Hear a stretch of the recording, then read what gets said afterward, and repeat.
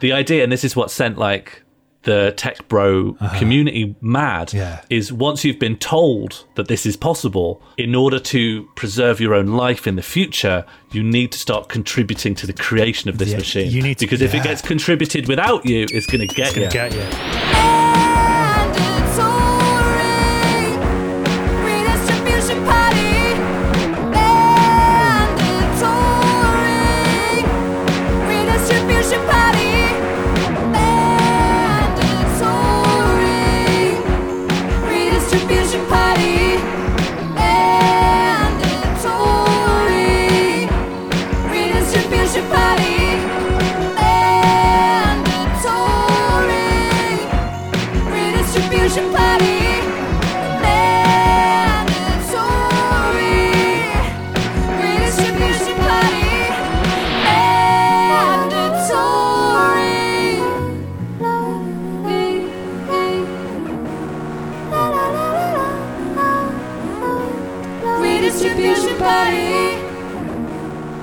Hello and welcome back to Mandatory Redistribution Party. I'm Jack Evans. And I'm Sean Morley. We got a two-chunker for you. Chunk 1 is about why going back in time to kill Hitler is a bad idea. And chunk 2 is about why you shouldn't poison yourself with numbers. Are you pumped? I'm jacked up. Please tell your friends and family about Mandatory Redistribution Party. Thanks to those of you who do this. We appreciate it. Thanks also to those of you who support our show on Patreon. If you pop yourself on patreon.com/mandatory redistribution party, you can send us some of your income, which we'll spend on chips. And heating. And water. Council tax. And student loans. So if you had access to a time machine, what would you do? It's like a steampunk modded Nissan Micra that can create a wormhole when it goes over 40 mile an hour. Oh, so it's quite easy to create a wormhole then. You don't want to make it hard. You don't want to have to drive dangerously and speedily when you're already worrying about time travel. Because if you have to drive dangerously to go back in time, you don't know what the condition of that road was like. Because surely back in time, that road's probably just got cars on it, also trying to use the road. Yeah, it could be cobbled. If you go really far back, it could be cobbled, yeah. You hit 88 miles per hour, you come out of a wormhole. Immediately hit a horse. That's your fault. You're liable. What could you do? Yeah. Good luck with your insurance papers in 1918. Yeah. Good job dealing with the bureaucracy of the Regency era. So 40 mile an hour. Even that might be too fast, actually. It's still quite fast, but way more deal withable as the speeds you would assume would be necessary to go through space-time. Yeah. So actually quite modest. Yeah. How fast can a horse go? Maybe we should just do horse speed. Can't go 40 miles an hour. No way, Jose. Horse max You're going to get the speed. fastest possible horse, though. You want horse average. Whoa! The top speed at the world's fastest equine sprinter is 88 kilometers an hour. Must be going downhill. There's something's up with that. Whoa, hold on. 88, isn't that the time travel speed? No, because it's kilometers an hour. It's actually in miles per hour. That is 55 miles per hour. Okay, it's not as truly bonkers. It's still too much. And remember, that's the fastest horse ever. So we're talking about some freak here. If you, I'm never going to see a horse go that fast. Yeah, the fastest horse I'm going to ever lay eyes on could probably hit 30 if it wants to become ill. Like each mile takes a year off its lifespan. That horse has put all its points in agility. Which a typical horse hasn't min-maxed. Yeah, there's no way that horse is going to be charismatic. It's not getting past any speech checks. Yeah. What horse is what? Oh, I suppose with other horses. Yeah. Sorry, so you had an internal confusion there, and I'd like to know what it was. No, it's just like what horse is getting into interactions where it has to do a speech check. And then I was like, it's already failed because it's a horse and it can't speak human language. So then I solved the problem by saying that the horse is speaking to other horses. I think animal communication genuinely has nuance. Oh, yeah, I agree. Definitely. So there we go. So you go through the wormhole at a safe speed to travel through time. Where would you go and what do you reckon you could do? Well, wherever I can get to go back in time, right? Because it's not a space and time. Steampunk micro. Yeah, and we're not going to go full time travel pedant where you've got to make sure the Earth will still be in the same rotation. That's a pedantry I've never seen actually, like in a time travel thing where you go back in time a week and you're like, there's no planet here now. You're dead. Yeah. So you should probably, if you're going to travel through time, you should probably wear a spacesuit. You should probably go slow. You don't want to go, 88 miles per hour. That's actually really dangerous because you don't want to land on cobble, and you should also wear a spacesuit. Go as slow as you can. I think dress to suit where you're going. Yeah, if you're certain that it's we need to write off this the planet position thing. of the Earth issue. Yeah, because the way you think about it is not fun. Because you've got the planet, you've got the galaxy, and the whole universe is expanding. I just don't think you can land on the same spot. I think you just if that's in, time travel's back out. Unless you time travel a spaceship and then you've got to time travel the spaceship and then just fly to the Earth. But then each time you've got to deal with landing on the Earth, and people going, "You're an alien then," and you're like, "Actually, I can see why you think that, but actually, I'm this other implausible concept." But with a spaceship. Space, it's definitely safer to time travel in space because space, clue in the name, a lot of space. It's wide, isn't it? Yeah, you're not going to hit a horse and get into an insurance debacle in space. I think if there was a vehicle collision debacle in space, it might actually be more severe because you don't need to deal with like just a guy with mutton chops saying "I say." You've got to deal with sufficiently advanced technology to have a space collision. It's hard enough when you have an accident in another country with insurance. What about if it's a different galactic empire or something? Yeah. Horror show. One thing you can say about cobbled streets is no lasers. Let's say you're just restricted to where you are. You try time travel within a mile of your house. Are there any restrictions on like how far in time I can go? Is it forwards and backwards? Why would you go forwards? What do you mean? You go forwards anyway. Oh, snail's pace. Bloody glacial over here. Yeah, 1 minute equals 1 minute. Time going forwards is torture. It's a hell. Okay. Yeah, okay. Speed. I wouldn't mind if I could have a time machine that makes me just go backwards in time. Not like Benjamin Button, but I just perceive everything. Everyone just gets younger. Everything gets newer. Entropy goes in reverse. People slowly have just they are born old, and then over time, just loads of happy coincidences happen to them, and they become less stressed until they're a baby. I would do that. I'd sign up for that. Oh man, I don't know if that delivers the premise I was getting at. I have no idea what the premise you're getting at is. Yeah. So. What would you? Okay. Let's just frame it in the realms of like politics. Oh God. By which I just mean improving or making worse people's lives. You go back in time. What would you do? I'm gonna say that the further back in time you go, perhaps the easier it is to have some form of influence. But the more difficult it is really to know what the like butterfly effect ramifications that will be on the present. Presuming what your end is to come back to the present and political reality is improved, then you could just go back to like the Middle Ages and just kill a few people and then just come forward and then be like, oh, it's sort of the same, but you know, it's different flavour. Yeah, there are still like instead of the local council, it's a duke. But that's not bad. Killing a few people in the Middle Ages stops capitalism and feudalism carries on. I know there's capitalism, but there's still dukes. I think there's still dukes now.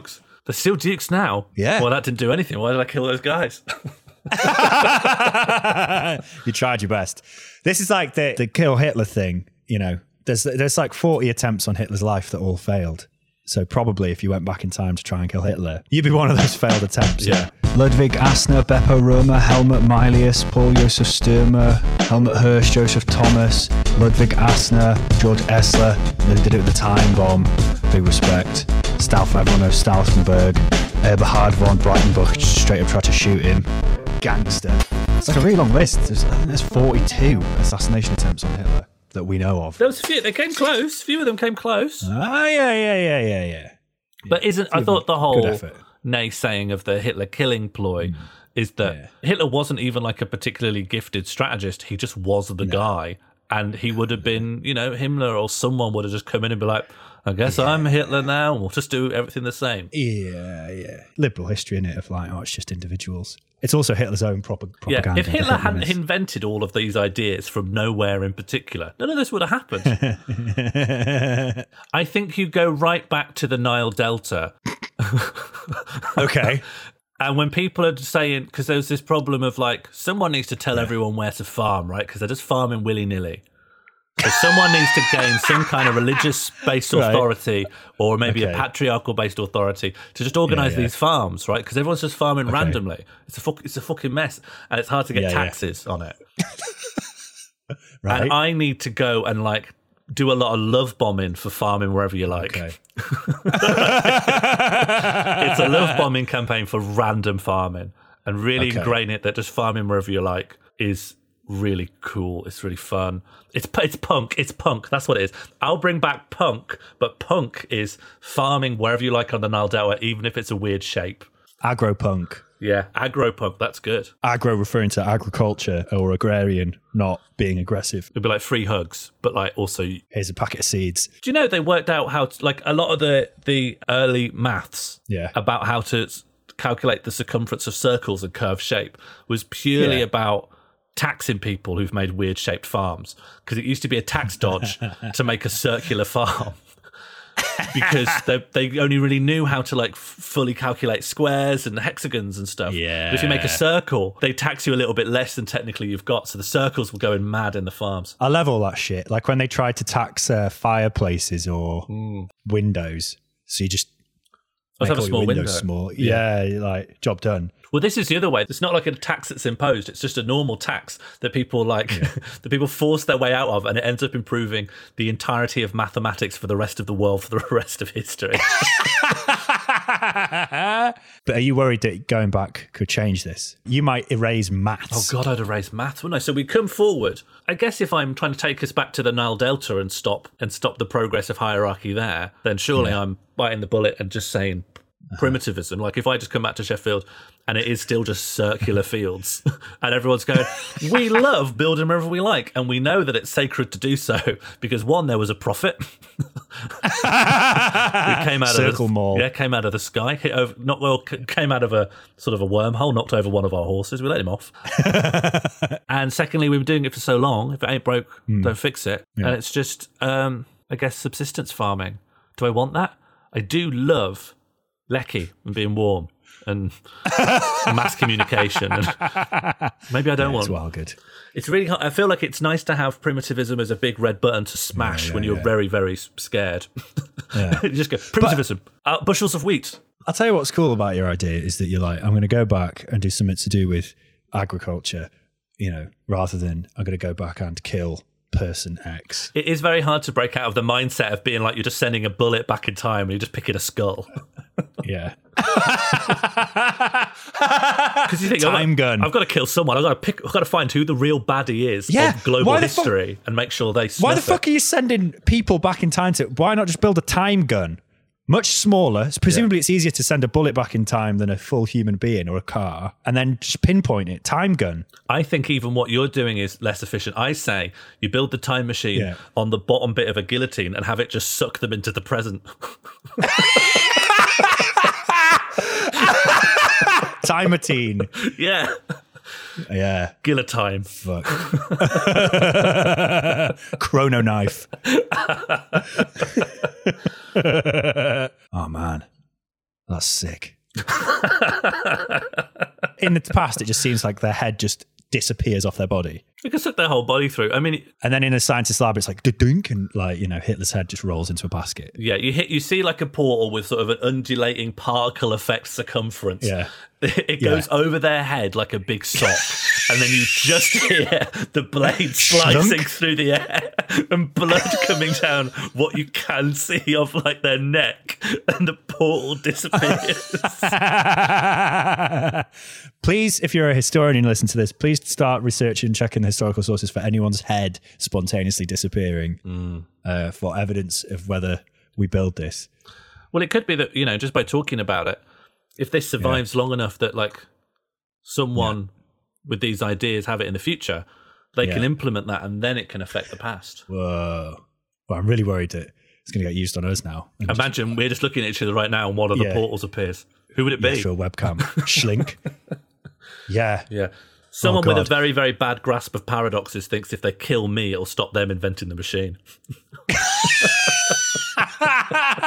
Yeah, I don't want to have built this chrono knife So take out Sean Morley. I've got to kill the person who told me that it was a good idea.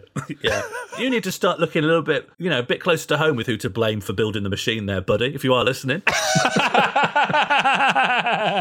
One of the problem with that time machine is that it sees all history as the fault of just some mysterious bad guy, that it's some guess who of baddies, and if you pick the right one, then some ill sketched out utopia just sort of ferments in the present. Yeah.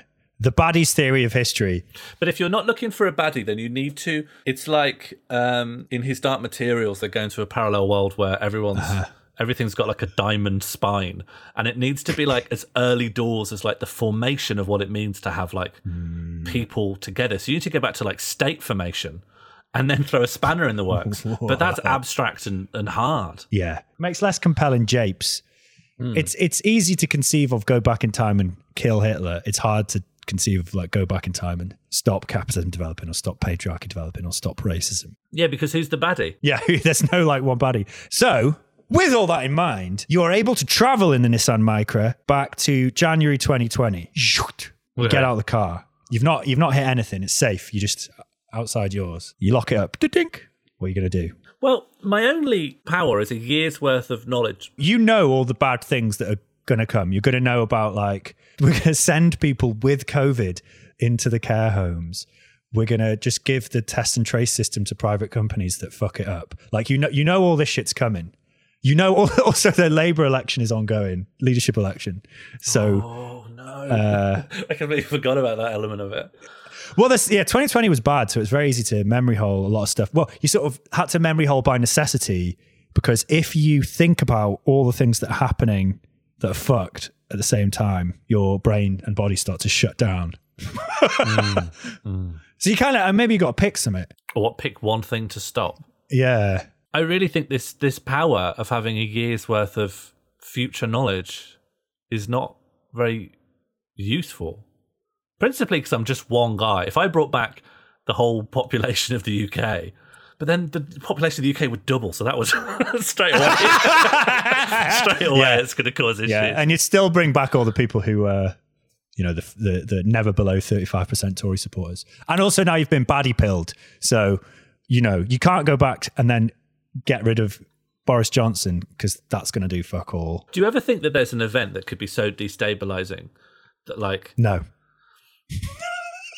Yeah, you're right. Okay, but because I always think because we talked about this before, like what would happen if aliens landed and the aliens, like, is there anything that would completely throw off our sense of reality so much that the people who are just grifting would like at least look up from their grifting tools to look up at the sky for a second?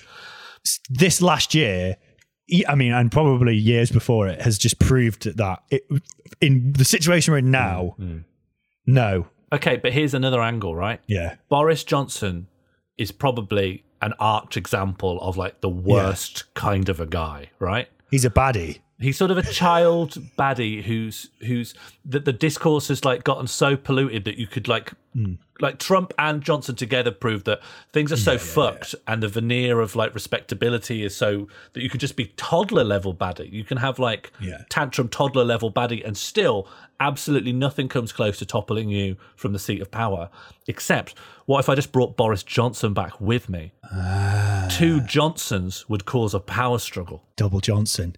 Yeah, so you're not thinking, he could have the experience, he could have the awareness of all the things that have gone wrong. No, because he'd do the same. He'd do the same. Yeah, he'd do exactly the same things. He'd be like, oh, I got all that money to Serco, sound. Yeah. His annoyance now is there's someone in his house. Yeah. Yeah, there's someone eating my food in my house. I need to kill him like I do all my enemies. I will conspire with, like, there's two Johnsons ringing up, when he tried to ring up his mate to get a journalist beaten up. He rings up all his mates who like break limbs for him, but they're both getting the same like hit on each other. Oh my God. Yeah. And no one can tell which Johnson's Johnson because they've just got the same voice. They've got the same ID. Yeah. All of Twitter would have to come to an agreement to stop using the meme of the two Spider-Men. Like, we're done with that. He's got the same Twitter password. Yeah. Both Johnsons could be logging in, posting. Every tweet he makes, there's just another threaded tweet underneath being like, no, not this. This is wrong. Because the only thing that could defeat the Tories is just the Tories. Okay. But it's dangerous, isn't it? It's dangerous playing with fire. The horizon of political imagination is, if you took Boris Johnson back in time to January 2020, he could possibly defeat Boris Johnson A. Yeah. And replace him with Boris Johnson B. But you couldn't make any real change other than replace Johnson with Johnson. No, because they wouldn't be replaced. They'd be trapped in eternal combat. It's the same. Okay. I think we'd extend it to, I wouldn't go back and kill Hitler. I'd just double the Hitlers. Take another Hitler back. Hitler. Double the Hitlers. I'd clone them in half like a worm. So if two Johnsons appeared, because he's got the keys to Down Street or whatever, do you think that could wreck people's heads enough that they would change? No. Hold on, there's two of this guy. No, it's more that there would be like eternal deadlock because there's two Johnsons. It would cause, I'd say, at the very least, it would cause a constitutional crisis.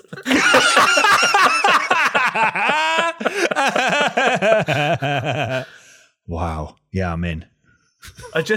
What we don't want to do, we can't reform Westminster, and we're not going to destroy Westminster, so it's not going to go anywhere and it's not going to improve. So the best thing it can do is just become this Ouroboros, just dealing with its own existential problem with no time to do anything else. Johnson versus Johnson for infinity. Yeah. That is the best case scenario. For every baddie, they are instantly cloned. Imagine, Napoleon waging war across like the Iberian Peninsula, and then suddenly versus Napoleon wakes up. There's another Napoleon. Fuck. I think the conquests would stop while Napoleon tried to sort out this fundamental problem. What if they became pals? Oh God. I guess key to this is the idea that far-right ideology struggles with becomes pals and work together. Because if they could be okay, we operate on a system of mutualism, then I think there would be more friction with working together than there would be of trying to kill each other for eternity while achieving none of their other aims. See, I think the other way. I think if you took a leftist back in time to themselves a year ago, they would get in a deadlock of battle of like over slight disagreements. Yeah. And if you took a right-wing person back, they would immediately form an alliance to fuck other people over. They do mutual aid among themselves. And who is more their own class than a clone of them? Well, not a clone, a time traveling. Well, no, that's really grim what you're saying there. Yeah, it's pretty bad. Well, how about instead we just get a horse, the fastest horse in the world, 88 kilometers an hour. It goes through a wormhole and it just goes straight through Boris Johnson. Why do you need time travel to run over Boris Johnson with a horse? It's just better, isn't it? Yeah, and optically it just sounds less like inciting violence because it's got a sci-fi element. Yeah.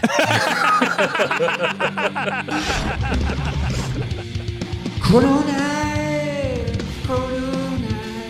slicing through time to end a life. Chrono knife.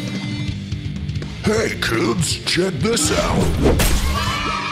That's right, this is the Chrono Knife. It's a guillotine that can slice anyone's head from their body from any time or place. Me and my dad used Chrono Blade to kill Amenhotep II, the pharaoh from Exodus, changing the plot of the Old Testament. It's better now. I went back to the 19th century and stopped Ada Lovelace from inventing computer programming. Now me and my friends can play outside. I used the Chrono Knife to kill Hitler. It didn't really change anything, but I have got Hitler's head. Do you want to see? I use it as a piggy bank, but it's starting to rot. It makes me coins smell horrible. The Chrono Knife is only available for the Mandatory Redistribution Party, and if you attempt to use the Chrono Knife on the host of the Mandatory Redistribution Party, they will get you first. Have you ever engaged with a piece of media or a piece of art that you have been told has sent people insane? Yes. Please elaborate. I have watched the late Soviet-era World War II movie Come and See, which even before I watched it, everything I'd read about it was indicating that it is deeply harrowing and will mess you up for months, if not years. And I think about it every day. I know you've watched this because you bring it up a lot. It's like your go-to worst thing I can bring up. Don't watch that movie. Really? Never? Well, actually, I would highly recommend watching that movie, but it's be ready. Be ready. It's intense. I think my one of that is The Act of Killing, which made me go quiet for over a week. But I don't think it's as viscerally harrowing because it is dealing with the lives of people who lived through something which has now ended. It doesn't depict it in front of your eyes in real time. So that's in terms of like horrors of war, psychological distress going mad. Is there anything else you've engaged with that you've been told this could make you go absolutely insane? There's like DMT count. Yeah. Do you remember Erowid? Is that still around? Oh no, what's Erowid? Erowid is a website. It may have changed now, but going back like a decade and a half or so, it was like a wiki for people who were trying drugs. And because no one trusts the government on drugs, and they still shouldn't, they would just record what happens and then write about it so that there's sort of a little wiki and everyone can stay safe. And so people would go, I've heard if you smoke this herb or this leaf, it has some effect. And then 2 weeks later, someone will go, I tried it. I don't remember what happened for 3 days. Don't take this. Whoa. Do not take this. And you'd be like, wow. Someone just like to sort of benefit the community. You sent yourself absolutely mad for the sake of a wiki article. That's a good wiki. It's a good wiki, isn't it? More respect for posting on that than the real Wikipedia. Because you've got to do it. Yeah, well, it's like people going off and just going down big caves that could collapse on them just to see what's in there. Got to be fair enough. A lot of the times, nothing, just stone. Sometimes a wonderful jewel. Yeah, a little chest. Yeah, the little chest, yeah. Hope it's one of the glowing ones. I got told that about Crime and Punishment. I got told, don't read that. It might make you go mad. And I wasn't going to read it, but then I did. I don't know why. Yeah. Do you have that thing? If someone goes, this will turn you insane, you're like, I'm getting it right now. Yeah. I'll tell you what I've remembered that I hugely regret that with. Human Centipede. Never watched that movie. It just sucks, isn't it? It's just boring. It's boring and horrible. That came out around the time when edgelord is the wrong word, but like we were definitely just teenagers, and we were like, we decided it'd be really cool to rent Human Centipede, but watch it while having a really big meal. Oh, that would have been bad. It was fine. It was boring. My only long-lasting gripe about the Human Centipede, what did the guy think a centipede is? A centipede's not a collection of things eating each other's ass. That bugs me. A centipede is one creature. Yeah, a centipede's one guy. Yeah. So it would be Centipedes transforming. are lots of different guys. Yeah. The centipede doesn't have a different brain in each segment of its body. Yeah. Idiot. Imagine like this guy just being at the train station and seeing those trains where all the carriages are connected and being like, oh no, that is one train. I fucked it. Yeah, exactly. It should have been called the human train. The human train. Yeah, choo-choo. Because you can go from one end of the train to the other. Yes, exactly. Much like a single piece of shit could travel from the first carriage to the last carriage. Yeah. Human train. But it doesn't carry the same weird freakishness. The human train. Yeah. The person who gets initial pure food, not shit, is first class. Snowpiercer. Snowpiercer or that Spanish film. Oh, with the lift of the food. Film. The food go and the different floors. Yeah. The Platform. Yeah. Great premise, bad execution. Don't recommend it. The only of everything we've mentioned, watch Snowpiercer, the movie. Yeah, but don't watch the series. Don't watch the series and watch Come and See. Don't watch The Human Centipede, please. You're telling people to watch Come and See. If you want to get your head fucked, research what it is before you go in. It's just a very good piece of art. You should watch it for that reason. Just have it on your bucket list. Watch it on your deathbed so you can't be traumatized for very long. Yeah. Like if the doctor can give you a really precise ETA of your own death, watch it so you die during the credits. So you don't need to like deal with thinking about it, but you have seen it. Yeah, that's the Mando's Rec. Watch immediately pre-death. Yeah, movies to see before you die, but immediately before you die. So I've been reading about a thought experiment, which allegedly turned a lot of like tech libertarians mad. Right. What was it? So it's called Rocco's Basilisk. Yeah. Is it about Elon Musk isn't actually that smart? Is that what it says in it? Elon Musk is involved, actually. Whoa, Jesus. Okay. Musk is only going out with Grimes because of this thought experiment. What? But we'll cover that in a second. I'm in. Lay it on me. Okay, so this got started in a forum. You know, it's one of these rational, where we're dedicated to rational philosophy, enlightenment forums. Yeah. But they got really mad into the technological singularity, which just parenthetically cover that. That's the idea that computers are getting faster and then computers will make other computers that get faster up until the point where Jack's a cube.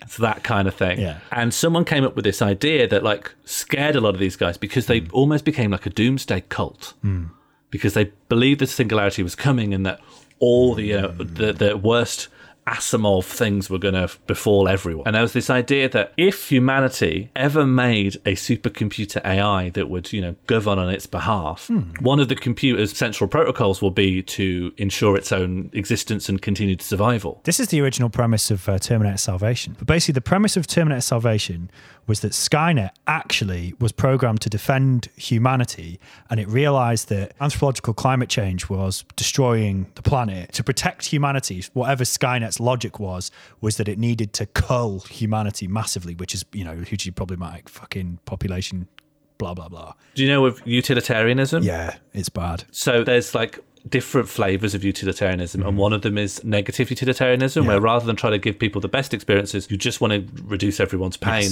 And then you combine that with a bit of like Asimov's 3 laws of robotics, and you could be like, well, people won't be having a lot of pain if they're dead. Yeah. This is different. So future supercomputer, it wants to preserve its own existence, and it doesn't want dissenters killing it, right? Yeah. And it also wants to make sure it doesn't want people not building it in the first place. Right, okay. Right? Yeah. So part of its protocol is anyone who doesn't contribute to the building of this machine, right, once it is finished, it'll get you. Wow. The idea, and this is what sent like the tech bro community mad, is once you've been told that this is possible, in order to preserve your own life in the future, you need to start contributing to the creation of this machine. You need to, because if it gets contributed without you, it's going to get you. It's going to get you. So you need to start. It's going to get you. Yeah, we should open another tab now and start learning to code. And it got taken down. It got scrubbed because people were saying, don't, because this is sending people doolally because they think they've got to make this thing because you've convinced them that by knowing about it, they've got to make it. And now they're trying to make an AI that's going to kill everyone who didn't make the AI. Delete this. It's mad. Yeah, it's on this forum called Less Wrong that feels like it went from being one of those rational wiki, Stefan Molyneux, we're like the high, like kind of skirting the borders, but not being within the dark enlightenment. Okay, yeah. If you know about that, like late 2000s internet vibe of like monarchical fascism, not quite in that, but then just became like a singularity doomsday guys, and they just went mad on this idea. And where Musk comes in is because in 2015 Grimes released an album that made this really specific pun on Rocco's Basilisk by saying Rococo Basilisk, and Rococo being that like 17th century French art style where everything's got these like floral embossed and that kind of, if you look up at like a big old church made like in Central Europe around the 18th century, everything's just over the top. So she put Rococo Basilisk in a song, released an album, then looked up that specific search on Twitter, and Elon Musk had tweeted it with like no context before she'd written it, and then they went out and they've had a baby together now. Wow. Based on that. And is that baby going to become the AI? I think that baby is Rocco's Basilisk, and that's why they named it a computer name. Yes. That is going to kill everyone who didn't help make it. But because it's organic, that's just 2 people survive. Just before it becomes full AI, a horse is going to smash through it at 88 kph. Just as it is at an age where we're not killing a child, a portal will emerge just above the head. Like a sort of Egyptian sun disk. Yeah, the Mando's version of the creepy sort of Red Top or Daily Mail, oh, the chick who plays Hermione is going to turn 18 today. But instead of for that, it's a countdown till Horse Portal. Horse Portal. Yeah, and no one can see that and be like, well, I'll stop that, because it's not clear what that means. If you understand what that timer caption means, you're going to be into it. You're going to want the Horse Portal. This forum as well, it's called Less Wrong. Yeah. It ended up being instrumental in forming some of the ideas and popularising this thing called effective altruism. Okay. So while you might not know what that is, but you might know who Peter Singer is, the animal rights guy. Vaguely. Peter Singer, big animal rights philosopher. How big? 7 foot? Gargantuan. Right. Bigger than King Kong? And he popularised this. Well, King Kong actually, his height's all right. Well, King Kong's a whole other episode. I've got a lot to say about King Kong. After having watched the 1933 King Kong, I've got a lot to say about King Kong. Peter Singer popularised this idea called effective altruism, and it is a top-tier trash idea. Right. Effective altruism is trying to do utilitarianism to charity. Right. So, imagine you got ethical consumerism in one hand. Yes. And on the other, you've got this kind of min-max, hyper-capitalist, every investment needs to have the best yield. And you merge those together to make individualist, capitalism-lensed altruism. Wow. Where you would never donate to a small charity, for instance, because they couldn't get as much done with your donation as maybe a bigger charity. And you've got to put everything into this index of how much it will actually get done in the world. We should trick them into investing in communism. It would have a big impact. Yeah. If we can convince them that investing into communism is a better use of their money than these charities, because I'm going to put my money in Oxfam instead of this local charity box because Oxfam's a bigger thing and it's going to solve more. Well, if you want something that's going to solve more and do more things to help more people, strap in, buddy. I got a suggestion for you. Yeah, I've got one that's going to blow your mind. Do you know what? I think you've absolutely nailed it, because if you take effective altruism and Rocco's Basilisk and put them together and say, what you need to do is make a regime called communism. And also, let me tell you, if everyone ever makes it, it's also going to destroy everyone to help it come to be. You have to help Robo-Stalin. Yeah. Or you're fucked. Yeah, because better get going, because now you know about it. You're going to be on the hit list for not helping. Oh my God. Shit. I'll get tweeting. Yeah.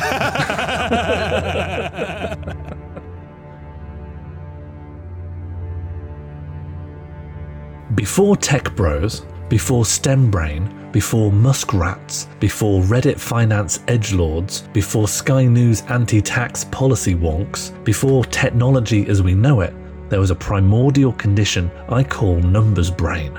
Numbers brain has two main symptoms. Number one, a belief that it is practically possible to adequately represent parts of the human experience through quantitative numerical systems. And number two, a belief that this resulting system will then be free from bias, prejudice, and ideology. In the 21st century, no one wants to propose a regime. Regimes are scary. They smell like World War II. Instead, people just want to follow the data. Flat, chrome-embossed data. Cold, inhuman, and most importantly, impartial.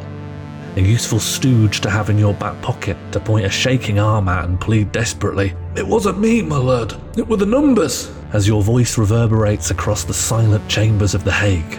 And yet, when we look at the data, what a shame. It says here we need to serve the regime. The origin of what if the world but numbers can be plucked from the preserved but stinking head of liberal philosopher Jeremy Bentham. Utilitarianism is the practice of trying to cram the entire panoply of human experience into discrete goodness or badness points. This exhaustive project, once complete, would allow us to make any kind of moral, judicial or practical decision just by smashing out an abacus and flicking the beads around a bit. Small bowl of potpourri? Hey, that's 5 goodness points. Asbestos? 50 badness points. But utilitarianism's flaws are writ large once you stop trying to apply it to varying numbers of people tying to different railway tracks and see how far it can get you through any number of mundane daily events. How do we measure the utility of a jam sandwich over a bowl of porridge? How do we measure the utility of a twig, a tearful goodbye, an empty packet of Space Raiders? How do we account for different people reacting differently to the same environment, product or event? Or the same person reacting differently to the same things at different times of day? How do we deal with people who are wrong about their own preferences? How do we deal with human psychological limitations that prevent us from making adequate choices about what's best for us in the long run? If the best outcome is the one which provides the most utility, all I need to do to justify murder is to ensure I love murdering more than my victim hates being murdered. Utilitarianism really ought to have been hoyed into history's vast and inconquerable trash hole. And yet, it lives on, modified and tweaked to shamble through each new wave of objections into the minds of 2 centuries of liberal academics and politicians. The pull of numbers brain is simply too strong. Today, the shadow of utilitarianism still looms large, and its core assumptions can be found across all number of disciplines. For example, game theory, which attempts to model complex sets of decisions by judging the utility payoffs of every possible permutation, simply by assuming that all human rationality invariably works to maximize everyone's personal utility payoffs, is not some historical curiosity. Game theory is central to modern economics, political science, and evolutionary biology is a sentence I've just copied from an Oxford University third-year PPE lecture PowerPoint. It is quite literally stamped onto the brains at the Prime Minister factory. And it's no coincidence that these ideas would do numbers at a forum of technological singularity tech bros. All these pursuits are underpinned by the belief that there's one weird trick for systematizing the management of human life using little more than the interior of an office and half a dozen white colleagues. Just in case this needs saying, this is not a diatribe against numbers. Please do not take this out on numbers. If you have a number in your life, please protect it. Treasure it.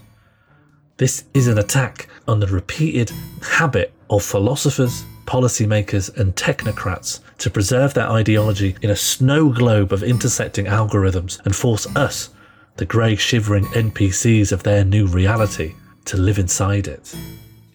The face of contemporary utilitarianism is Peter Singer, and his 2 protégés William MacAskill and Toby Ord have turned his theories into something practical by founding charities based on the idea of effective altruism. Effective altruism evaluates charitable giving based on the scale of its impact on the world. Their charity Giving What We Can asks that people pay 10% of their income to be put to use in the most effective and efficient way possible. They've so far been pledged in excess of $2 billion. And there should be no surprises about what it means to pledge your money as efficiently as possible. Naturally, they're not going to give money to the homeless person outside the office so they can pay for shelter and a hot meal. I'm afraid the scope of that is simply too puny. Giving What You Can explicitly advises against giving money to fight climate change. According to their calculations, it's incredibly expensive to make even a small amount of headway in fighting climate change, so it's simply not cost effective. Most of their donations go towards fighting the effects of naturally occurring medical conditions, like malaria or schistosomiasis, presumably because they could be conceivably wiped out one day, whereas problems caused or exacerbated by capitalism are simply too expensive to prevent. Their charity, 80,000 Hours, named after the amount of time the average person spends working, was set up to advise people on what job to take using the same metrics. Part of their advice is not just to think about what would happen if you took up a philanthropic job, but what would happen if you didn't. If you become a doctor in sub-Saharan Africa, you would save an estimated 300 lives across your career, but if you didn't take that job and someone else would, those lives would still be saved. And this would leave you open to becoming a banker and donating even more of your money to charity. Oh, but what about the bad social side effects of taking up lucrative careers in finance? Well, that doesn't matter, because even if you didn't take them, someone else would. There still would be a banker doing that stuff. William MacAskill uses the example of Oskar Schindler in World War II, suggesting that if there was a future fascist state government, it would be okay to run a munitions factory for them, because at least you'd be in a good position to smuggle out some refugees on the side. These charities are fundamentally a hedge fund to absolve rich liberals of their immense and deserved guilt. It is as close to activism as whispering "oh dear" at an oil spill.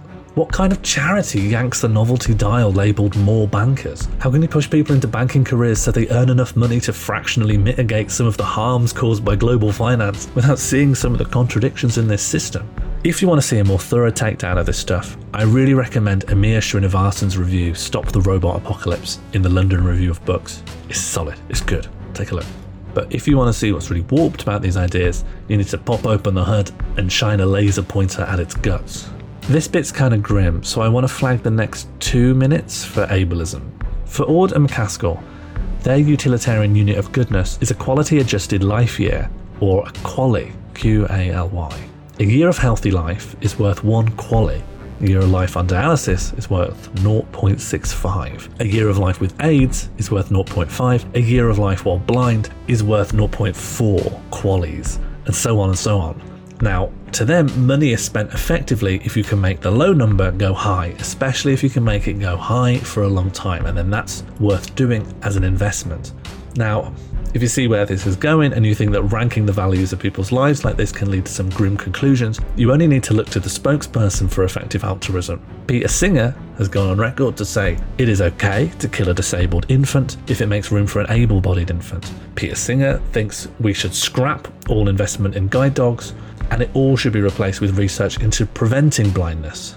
He's come out in favour of the Ashley treatment, where severely disabled children undergo extensive surgery to stop them ever growing to the size of an adult or reaching puberty. He has said it is less bad if a cognitively impaired person is sexually abused than if a healthy person is. And it's bad. It's fucked. It's bad. For all the PR these charities get, they're founded on this horrific eugenicsy quagmire. And this is what happens when you're just too institutionalized to show any requisite humility about where your weird little numbers game is leading you. You'll follow its breadcrumb trail to whatever twisted conclusions it takes you on and stake your career trying to use it to fuck up people's lives. When you create a system of any kind, you need to define the scope of your framework and then work within it. If you create a robot to be good at basketball, you're not going to return and discover it's also learned how to make a pie. If you base a charity around gaming capitalism with voluntary donations, you cannot then use that to overturn capitalism. If you never think that society is going to create the conditions where disabled people can have any kind of quality of life, then you'll just have to go forward operating as though they're expendable. You cannot question or overturn the system if you've bound yourself to it. If capitalism is truly inevitable and there are no margins to work outside of it, then why not just become a banker that donates all your money to charity? When we imagine robot overlords using some twisted logic to trap humans in some far-flung future dystopia, we imagine some weird alien logic that drives the behaviour of our metal oppressors. But really, and far more plausibly, they'd simply destroy our lives by continuing the exact same regime of maximising profits at all costs that we live under now and that their creators are going to believe when they make them. When you create a system, you simply make an extension of your own values, realised in numbers. But a system, like any machine, cannot see beyond itself. It cannot contradict its core assumptions. It cannot know the joy of completely tearing something down and building something better in its place.